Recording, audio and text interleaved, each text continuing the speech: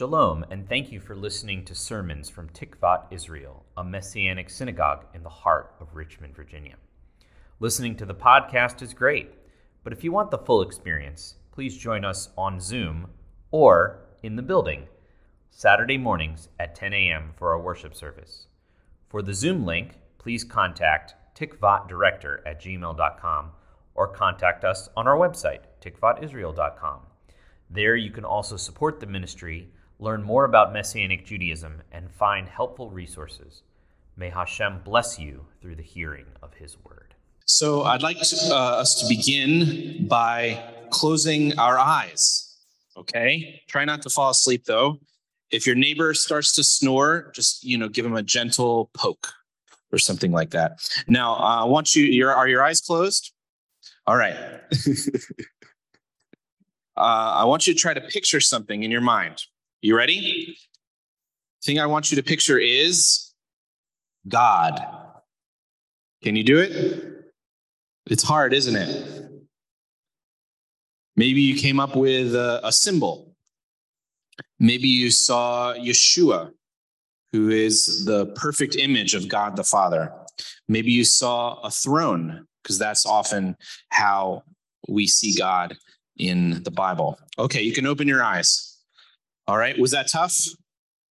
Okay. Is it possible? Is it possible to see God? Was this a futile exercise? Have you ever wanted to see God? How would that even be possible?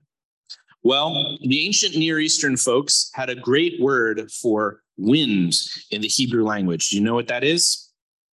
Ruach. That's right. Okay, 1 Torah point for Renee. Okay, the Ruach. Can you say that with me? Ruach. Okay, and Ruach means wind, but it also means breath, and also means spirit, like the Ruach HaKodesh, the Holy Spirit. And this is what the biblical authors chose for the life-giving spirit in the Bible. They chose the word Ruach. And there's also a similar Greek word in the New Covenant, pneuma. Can you say that? Pneuma, very good. A similar meaning, and it means breath or air or spirit, right? Like a pneumatic tire, right, is filled with it. You know what I'm talking about, right? Okay, I see some nods, so that's good. That's very encouraging. All right, but that's the same word, right? It's this very similar meaning to ruach. I think God inspired Moses to use this word because of how useful it is to understand one way of seeing God. Can you see the wind? Can you see the ruach? Yes or no? No, you can't. So how do you know it's there? You feel it, right? And you see the effect of it, right? You see the ruach animating the trees, right? Moving the leaves, or perhaps a very thin person would be, That's why I have a little bit of a belly, make sure the wind doesn't carry me away. Okay, tough crowd today. That's all right. But anyways, that's how you know the wind is there, because it animates, right? It brings life. And that's how we see the ruach. That's how we see the wind. So maybe in this sense, we can see God. This is how Paul puts it in the letter to the Romans in chapter 1, starting in verse 18. For the wrath of God is revealed from heaven against all ungodliness and unrighteousness of men. In unrighteousness, they suppress the truth, because what can be known about God is plain to them. For God has shown it to them. His invisible attributes, His eternal power, and His divine nature have been clearly seen ever since the creation of the world, being understood through the things that have been made. So people are without excuse. So Paul is saying there's no excuse for not seeing God, because we can see the works of His hands. Does that make sense, right? When we see a tree, or when we see a bird, or when we see Gordon, right? We acknowledge that these are creations of God, right? And we say, Baruch Hashem. Yeah. The first time I had a strong sense that I could see God working was I'd made a musical based on the story of Ruth in college. and I saw how God brought the right people into the right roles. The girl who played Naomi happened to be Jewish and not yet a follower of Yeshua, but the Lord, used this. It was really, really amazing. The girl who played Ruth was a lot like Ruth and was very kind and compassionate. The guy who played Boaz was, kind of seeking the Lord at the time. So it was really amazing. It was perfectly cast, and I was just got to be kind of a part of it. And so many testimonies came out of this, because what were we doing? We were bringing God's word to life with, staging it and bringing it to people with music in a way that they could understand it and interact with it. And so, it was just amazing to watch God work, right? And to see God and touch people's lives. This was my senior year of college. And I remember even feeling kind of down, kind of sad afterward, because it was such a powerful experience of seeing God, at least seeing God move and bless, right? And I could see the effect of what he was doing. I knew he was in it. So maybe that's what it means to see God. So that's all, right? So I'm done. Yeah. As Eric would say, but wait, there's more. Okay. Yes. This is from Yeshua in the beginning of John 14. This is another way of perhaps we can see God. Do not let your heart be troubled. Trust in God, trust also in me. This is the words of Yeshua. In my Father's house, there are many dwelling places. If it were not so, would I have told you that I'm going to prepare a place for you? If I go and prepare a place for you, I will come again and take you to myself, so that where I am, you may also be. And you know the way to where I'm going. Thomas said to him, Master, we don't know where you're going. How can we know the way? Yeshua said to him, I am the way, the truth, and the life. No one comes to the Father except through me. If you have come to know me, you will know my Father also. For now on, you do know him and have seen him. Philip said to him, Master, show us the Father, and it is enough for us. What's he saying? I want to see God, right? Yeshua said to him, have I been with you for so long a time, and you haven't come to know me, Philip? He who has seen me has seen the Father. How can you say, show us the Father? Don't you believe that I am in the Father and the Father is in me? The words I say to you, I do not speak on my own, but the Father dwelling in me does his works. Believe me that I am in the Father and the Father is in me, or at least believe because of the works themselves, right? Going back to, we see the works of God, so we know that God is working. We know that we can see God that way. Amen, amen, I tell you, he who puts his trust in me, the works that I do, he will do, and greater than these he will do, because I am going to the Father, and whatever you ask in my name, that I will do, so that the Father may be glorified in the Son. If you ask me anything in my name, I will do it. The oneness of Yeshua with the Father shows us the Father, shows us God. If we want to know what God is like, what his character is, what he cares about, we can look at the life of Yeshua. This is similar to the way it works naturally, right? My face reflects my dad's face, right? You look at him, at least, when he was a little bit younger, and it's like, maybe that's David, right? And the same way, and my son's face reflects my face. I look at him and I see myself. And to be honest, thankfully, a lot of Sonia, right? And that's good. Yeshua's face, his presence, his love, it perfectly reflected the face of the Father, the presence of the Father, the love of the Father. Taking this one step further, Yeshua is the Son of God, right? But we're also a son or a daughter of God. So what does that mean? Our face should reflect the face of God, right? And each day more and more as we spend time with God and as we put his word into practice.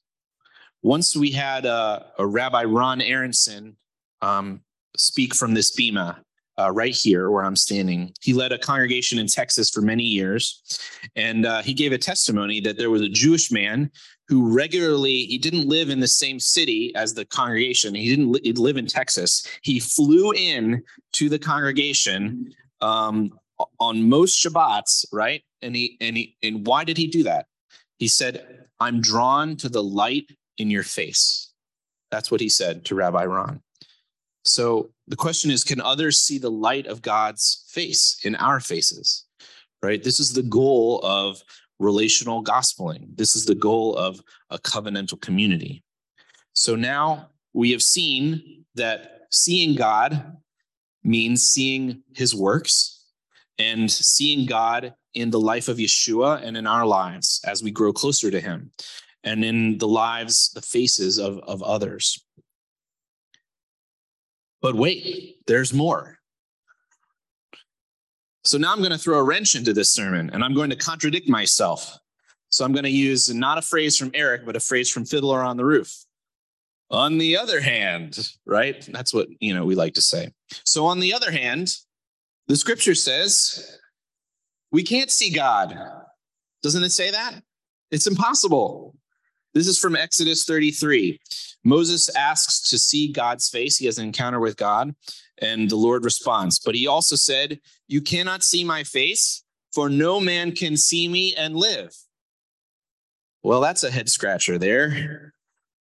But on the other hand, we have many folks encountering God, right? But they react based on this verse. They react in a similar way. What do I mean? Well, this is what happens. They'll have an encounter with God, and then they'll be like, "Hold on, I think I'm still here." Right? Amazing. Right? So let me give you some examples. This is Hagar in Genesis 16. Then she called the name of the Lord who spoke to her, "You are a God who sees me." For she said, "Have I even seen him here and lived after he saw me?" Right? Isn't that amazing? And in Judges 13, Manoah and his wife are visited by God to reveal that they will have a son named Samson, who will rescue them from the Philistines. And this is what they say after the encounter. Then Manoah realized that he was the angel of Adonai. Manoah said to his wife, "We will surely die because we have seen God," right? Because that's what's supposed to happen. So, spoiler alert, sorry if you haven't read it, they don't die. Okay, so what's going on here? Well, there's a rabbinic term called tzimtzum. Do you want to try to say that? Tzimtzum. T-S-I-M-T-S-U-M. Try it again. Tzimtzum. Okay, so Rabbi Isaac Luria coined this term, which means self-contraction or self-limitation.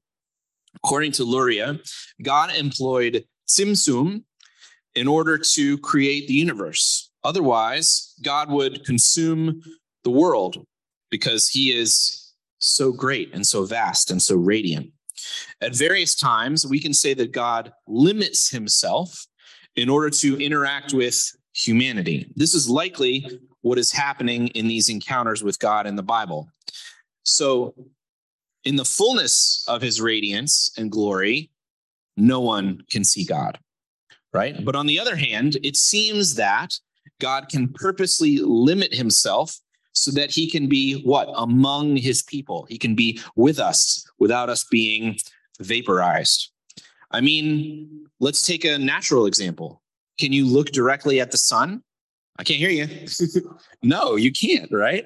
And this is just a created thing, right? So isn't God more radiant and brighter and more magnificent than something that he created? Yeah. So, but sometimes you can look at the sun if you have what? Those special glasses that they make to look at an eclipse or something like that. So too with God, he makes it possible to see him by his grace, but he has to limit himself in a sense, right? You also can't get really close to the sun, right? What happens if you try to take a spaceship and go up to the sun? Zap, right? You'd be vaporized, right? So isn't God more radiant than that? but by his grace, he visits with us. By his grace, right? By his simsum, he limits himself so that he can be among us, so that he can be God with us. And that brings us to this week's Parsha, which is very interesting in that it's a very matter-of-fact verse. I don't know if you read it this week, but to set the scene, this is what happened. We came out of Egypt. Woo! We received the Torah. Woo! Things are going well. And we made a commitment, a covenant to keep the Torah. And this is where it picks up in Exodus 24. Then Moses took half of the blood and put it in the basins, and the other half he poured out against the altar. He took the scroll of the covenant, read it in the hearing of the people. Again, they said, all that Adonai has spoken, we will do, and we will obey. They're receiving the covenant of the Torah. Then Moses took the blood, sprinkled it on the people, and said, behold, the blood of the covenant, which Adonai has cut with you in agreement with all these words. Then Moses and Aaron, Nadab and Abihu, and 70 of the elders of Israel went up. They saw the God of Israel. That's what it says, plain and simple. And under his feet was something like a pavement of sapphire, as clear as the very heavens. Yet he did not raise his hand against the nobles of the children of Israel. So they beheld God and ate and drank. Notice again that the text reminds us that they were not punished or vaporized for seeing God, right? He didn't raise his hand against them. They just saw him. So he must have limited his radiance by his grace. And essentially, what happened after that? They saw him and then they had an oneg, right? They had a nice meal. The meal seals the covenant, and the covenant brings the presence. We see the same thing happen in the Last Supper, the Passover meal with Yeshua. What are they doing? They're eating together to show intimacy and connection with the covenant that is about to be fulfilled, the new covenant of the death and resurrection of Yeshua the Messiah on Passover, right? They're eating in the presence of God, right, with Yeshua, and they're all together and they're having a meal to seal the covenant, which is the same thing that happened in Exodus. So we've established that we see God through creation, through his mighty works and miracles. We see God through seeing Yeshua and through seeing each other. We see God by his grace as we encounter his presence in worship, and he limits himself so that we can live and see him. We see God in the context of communal meals, in the context of covenant promises. That's why we're trying to do oneg occasionally, right, Eric? That's why it's our heart to get together and have a meal, because we want to be face to face with each other, right? After we've been face to face with Hashem, panim el panim.